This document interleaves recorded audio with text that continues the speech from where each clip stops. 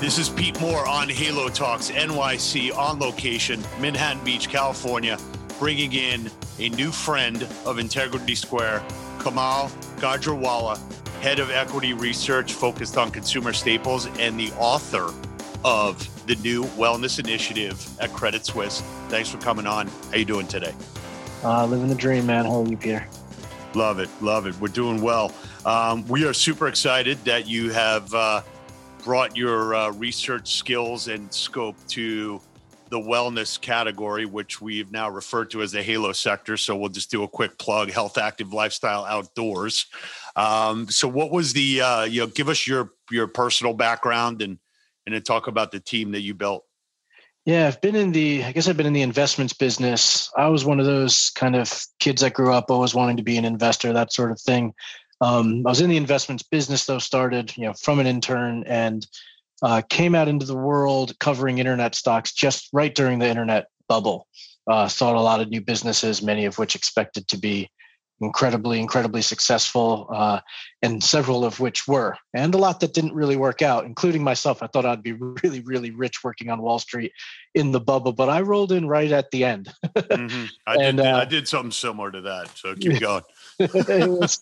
And so we had to regroup a little bit. The offer came to say, hey, you can cover beverages. I didn't really want to do it. I thought I was a cool tech guy. And eventually got into beverages and found it to be a lot of fun. A different sort of dynamic. You're looking at very profitable businesses that have been around for a long time, incredibly competitive, versus inventing new business models. It's a different sort of analysis. Did that for a number of years, moved through the ranks, added a global overlay. So we're looking at beverages globally. Then we started adding household products. I then went on to be an investor for about 5 years at a private investment fund.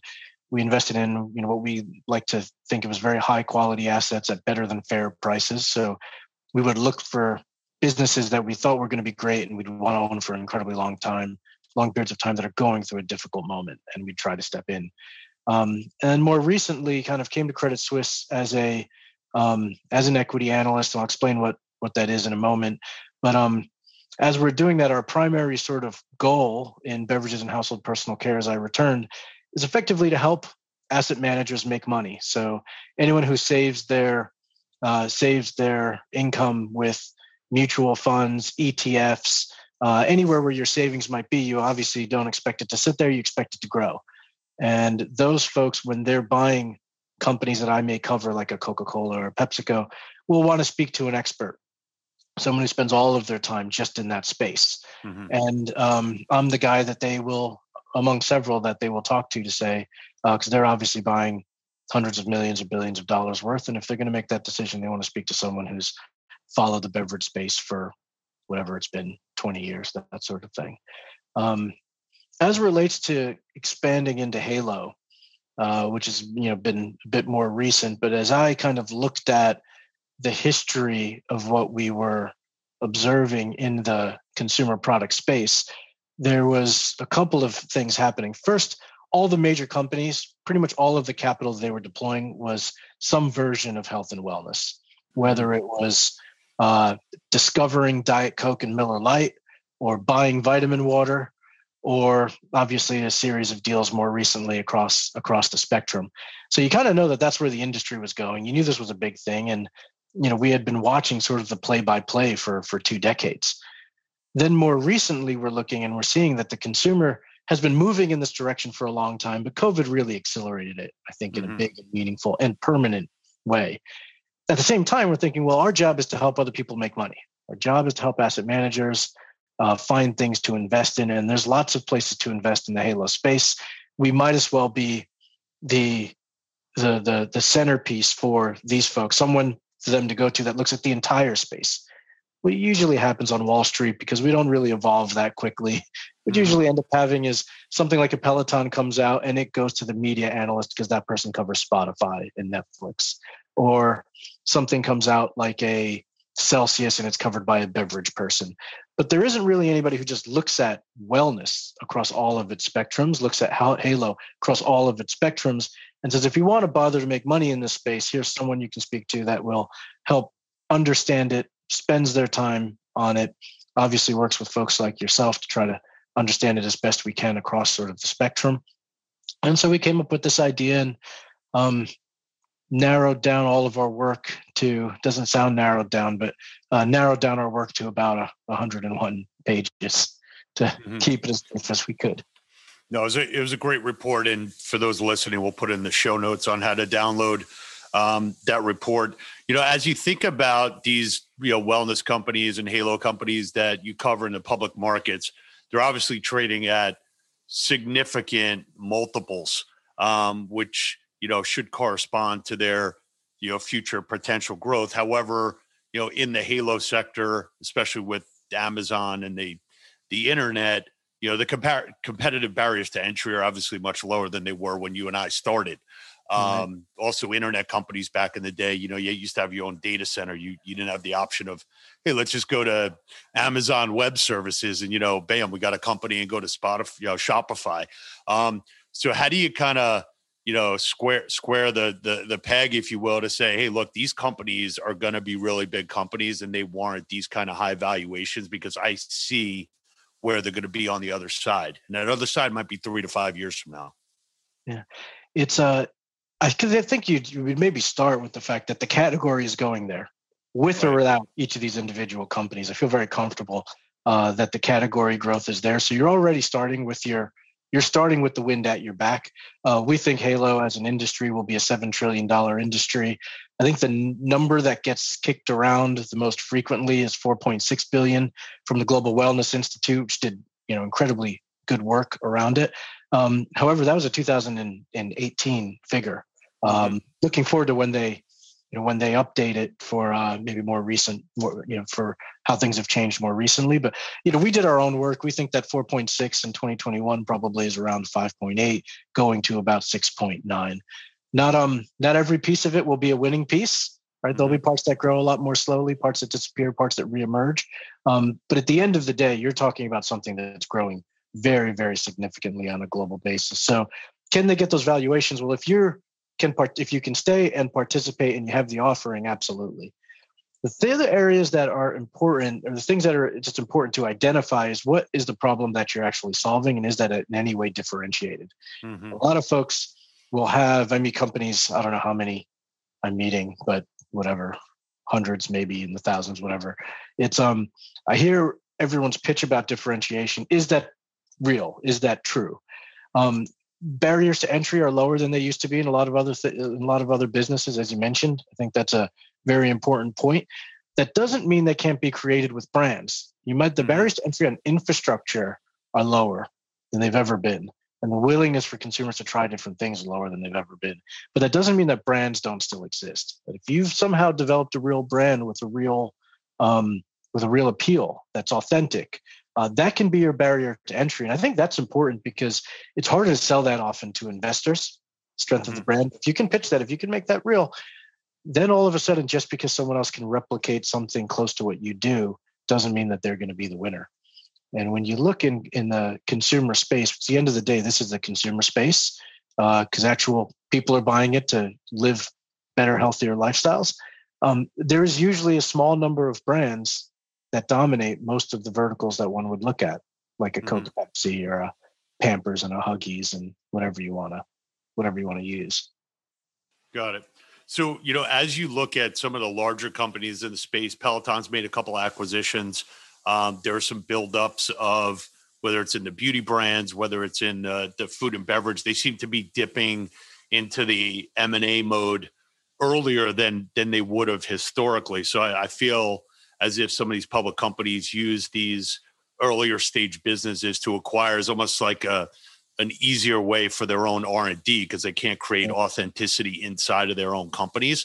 So when you see deals getting done, and you probably are privy to more of the actual dollars that are spent, how do you think about that as as an investment advisor looking and saying like, well, this guy's overpaid for this company. However, I'm okay with it, or, I'm not okay with it, and, kind of manage through that. You don't want to,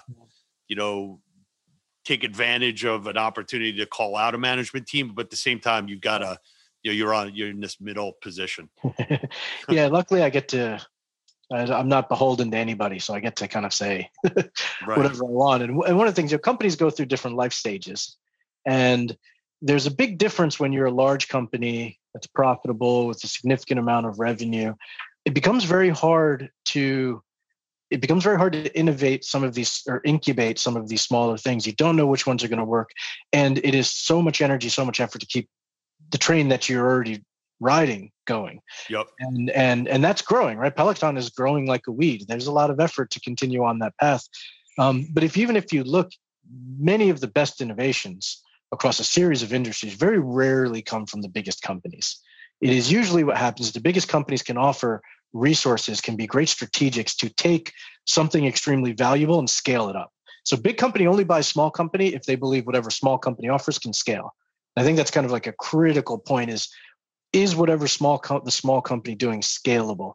Then it becomes interesting to Peloton. Then it becomes interesting to Nestle or Danone or whatever you're looking at. And what you're seeing is because there is a lot of M&A, a lot of what you're seeing in the Halo space, what's interesting is that they do believe it to be scalable.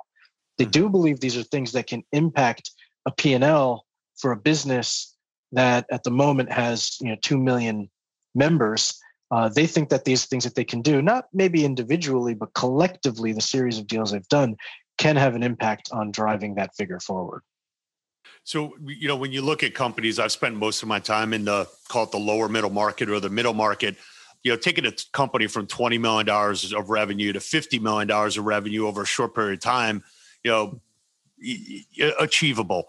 Some of the companies that you cover, going from $1 billion of revenue to $2 billion of revenue, completely different story from a size standpoint. So how do you think about, revenue growth as the end all be all, if you will, of what some investors are looking for, and then profits later after they get that scale, or more disciplined approaches? So I think what's important is if it's going to be revenue without profitability, there needs to be a logical path to profitability to understand exactly what it looks like. So for example, if you are spending a very large percentage of your business on marketing and you have a very significant amount of revenue growth, in many instances, obviously depending on the businesses, but in many instances I can look at that and say, well, over time, if revenue is going to grow at this rate, you're not going to have to grow marketing at that same pace. Marketing will be able to grow at half that rate or whatever it sort of is. And we've got some benchmarks of what we've seen for other companies where we think it might level itself off. It might be infrastructure, where right now the infrastructure, whatever you're building, the widgets that you're selling, it's just very inefficient to do at 20 million or 50 million. But if you're going to get yourself to 150 or 200, at that point, you can scale this stuff. You can do it in a much more efficient way. And if it's an easy to understand logic path for getting there, then the market will buy it and believe it. That doesn't mean we very frequently see businesses where it's not very clear what the path to profitability is. It's not that obvious. You kind of get this obscure reason why it might be there. And I do think investors can sniff out when a company is just driving revenue to transact as opposed to trying to make money at some point. And those valuations will look very different. Yeah. So one of the things that we deal with as M&A advisors is entrepreneurs typically take valuations of public companies and then apply it to their own company, irregardless of size, scale, brand power, so on and so forth. So, when I was growing up, it used to be, 1994 to 97, when I was at Chase at DLJ, it would be, okay, let's take the public comps. Let's multiply it by a 30% discount for private company valuations. And then let's do an additional discount, based on the size of the company and other, scars that this company has on it. So, what's your view on the trickle down effect of valuations? And when somebody comes to you and says, I'm the next Peloton or I'm the next Uber of Halo or wellness, or, do you kind of say like, hey, look, man, I've seen this movie before. I've been through the internet. This isn't my first research report. How do you kind of think about that or bite your tongue? Yeah. Well, here's the thing. I mean, I've met with people who have pitched me ideas that I thought were completely ridiculous for businesses that are now worth billions of dollars. So we all have. I think I think you have to be careful, because I think to be a really good entrepreneur, to have something particularly special, you probably have to be a little crazy. And some finance nerd like myself might not be able to have the creativity to sort of see it through. There's a million things that need to go with that, though. There has to be kind of the underlying thing that you're inventing or building or growing or making better, whatever that is. There's a million different things that one can do in this space, which is why we came into this space, because there's so much that can be done. But then I need to know that, do you have the folks that'll do the things that you don't want to do, like the operations, legal? There's a lot of really boring things that are absolutely critical that'll help move the thing along. That helps me feel better about how mature this business is. Is it a really just cool idea? There's no real shortage of cool ideas. There's a much bigger shortage of people who can execute and produce them. And it's the execution piece of it is far less fun. If one proves that they can do both, and then you start then there's multiple stages before you get to where I am, right? I'm in the public market. So I'm the last one you'll see after a series of things, obviously. But sort of when you get to that zone and we go over the history of the company, the question then is going to be, all right, well, now you're public forever. Now you have to grow for a really long time. And the numbers that we're going to be looking for in terms of that growth are going to have to be substantial. So it was cute when you were talking about the TAM before, but now it's not about gaining a small amount of revenue on some massive TAM. Now we know we need to know you have to add 50 million, 100 million, 200 million a year. Can you do that with what you're up to? Do you have the infrastructure to do that? Is it even possible? Who are you competing with? Typically, by the time you get to me, several people are doing what you're doing. Right. And so I have to know, is it really differentiated? So I think it's tricky. Looking at public company comps has a bit of a survivorship bias to it as well. How many other Pelotons we don't even know the name of, we've never heard about, that didn't become Peloton? I don't know if they're the only ones that had the idea. Well, when I looked at Peloton very early, and I didn't do the deal, was because a week before I met with the founder, there was a bike out of San Diego called the Espresso bike, which was like a gamified Peloton, and it went bankrupt. So I was tarnished by that, to say, well, good idea and bad execution, probably, not the right time yet from a broadband standpoint. And I was wrong. So I hear you on that. Let me ask you a question about, running your business based on quarterly earnings and annual reports versus the private groups that we work with. You don't have to mark to market every day. And if you're in a private equity deal or you're an entrepreneur, you got a 5-year plan, and you can have some hiccups. I feel like the public markets are not as forgiving and are extremely demanding. So how do you kind of calibrate between, hey, look, these guys missed the earnings, but like you've just said, over the last 20 minutes, there's tailwinds in this business. There's a good management team. I can't evaluate this business every 90 days and think that something has materially changed. So how do you think about, maybe rewarding those who might be moving slower, or saying, hey, look, the public, this is what you want to go public, man.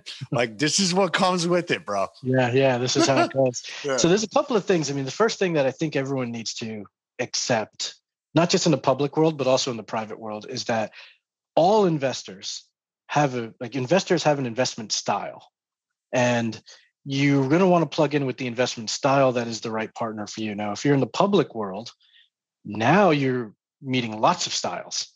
There are some amount of people who invest in things for 6 to 9 months or 3 to 9 months. And what predominantly moves the stocks in that period of time is the narrative and whether you beat or you missed earnings. It's usually what moves the news. Mm-hmm. If you look at what moves stocks, if we did a study on this from period 0 to 120 months forward, so a 10-year period, if you look at what moves the share price, the shorter the time period, the more its narrative beats and misses. The longer the time period, the more its EBITDA and actual revenue growth. Wow.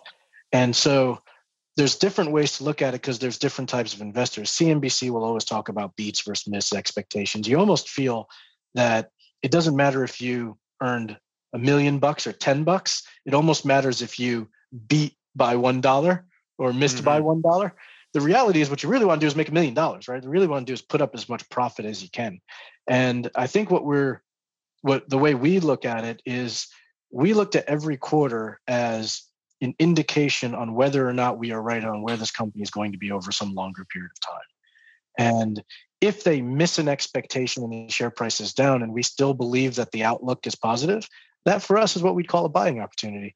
And exactly the opposite, right? If they show us, if they beat numbers nicely, but it's because they cut marketing spend and the outlook looks, not just the outlook for the year, but maybe 3 years forward, it's looking like they're pushing up against a ceiling and now they're trying to cut costs instead of driving revenue, then we'll have a very different opinion and the shares might be up. So I often like to say it's a lot of news in the short run, this quarterly stuff. It's not really that relevant in the long run.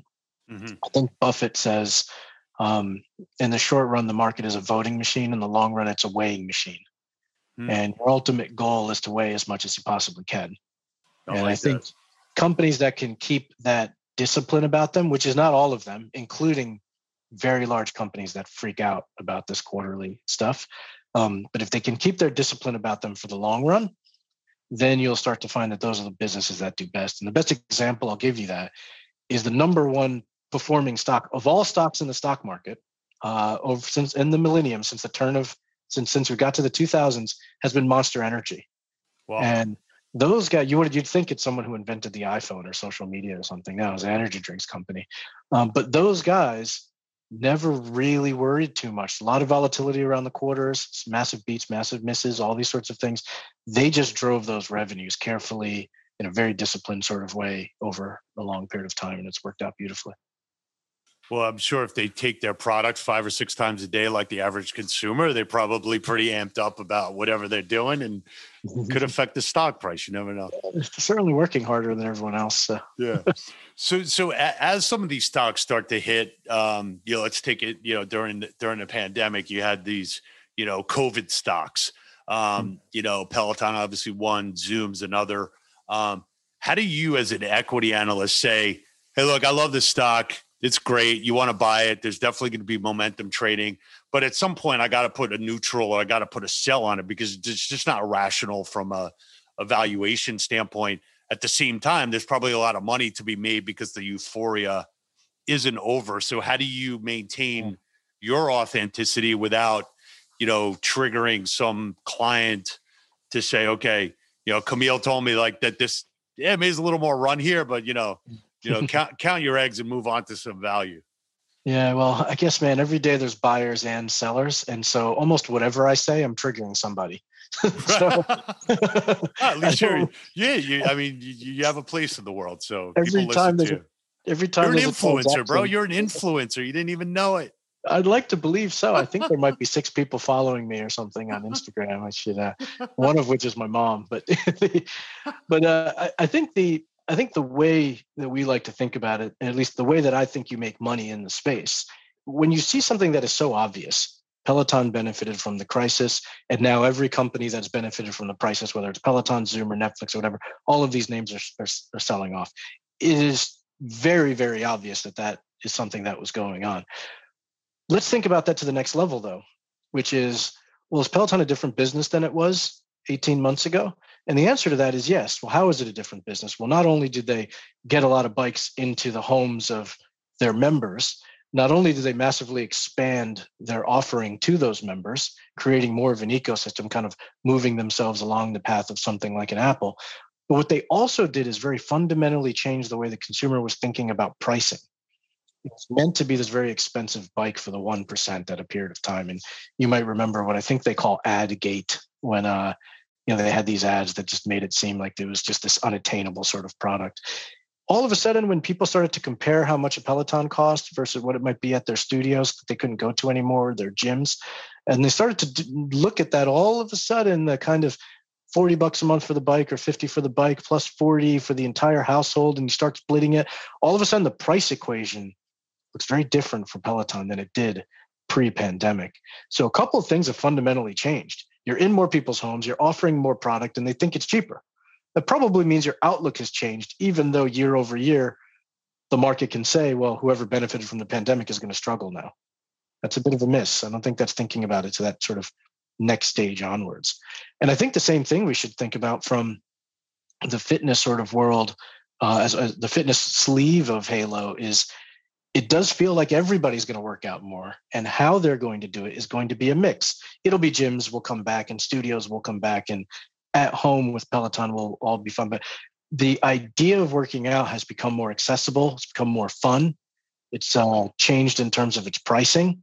All of these things have permanently changed, and this including the desire for people to work out. Peloton was kind of discovered as a way to address the reasons why people don't and make it a little easier. And I think several other companies now have taken that mantle as well to figure out how they can contribute in the same regard. Yeah. Well, I think that's a great place to conclude here, because we're big believers and advisors to the bricks and mortar side. So I'm happy to hear your sentiment there. So you had a great Warren Buffett quote there before. You got any other quotes that you live by, or anything else to leave our Halo community now that you're officially our anointed brand ambassador, my friend? My favorite quote, I guess, which I have hanging on my wall, which you can't really see, is, and this is true professionally, personally, and as it relates to how you're thinking about your body, which is, regardless of any opinion you hear from anybody, no one or nothing owes you anything. And so you got to earn it.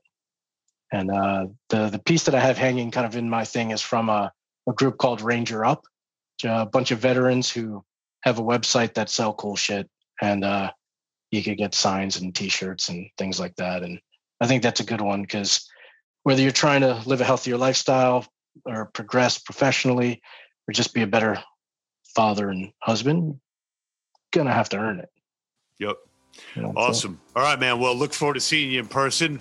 Love the hat attire. You and I will go to the Kentucky Derby together maybe one day. And sounds good, friends. Man. All right. Good to see you. Look forward to meeting up in person, and greatly appreciate your efforts here. Anytime, man. I'll talk to you soon. Thanks. See ya.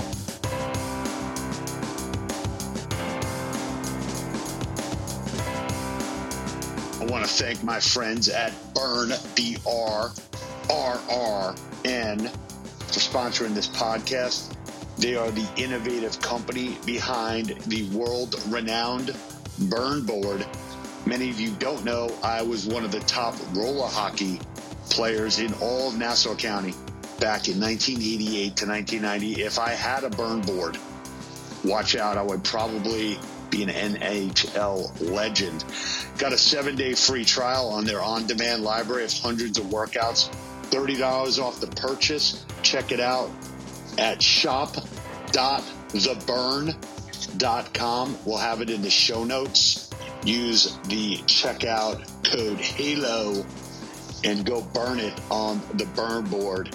Ice hockey in your living room, at-home fitness, low cost, low tech, low impact. Go Halo, burn it up.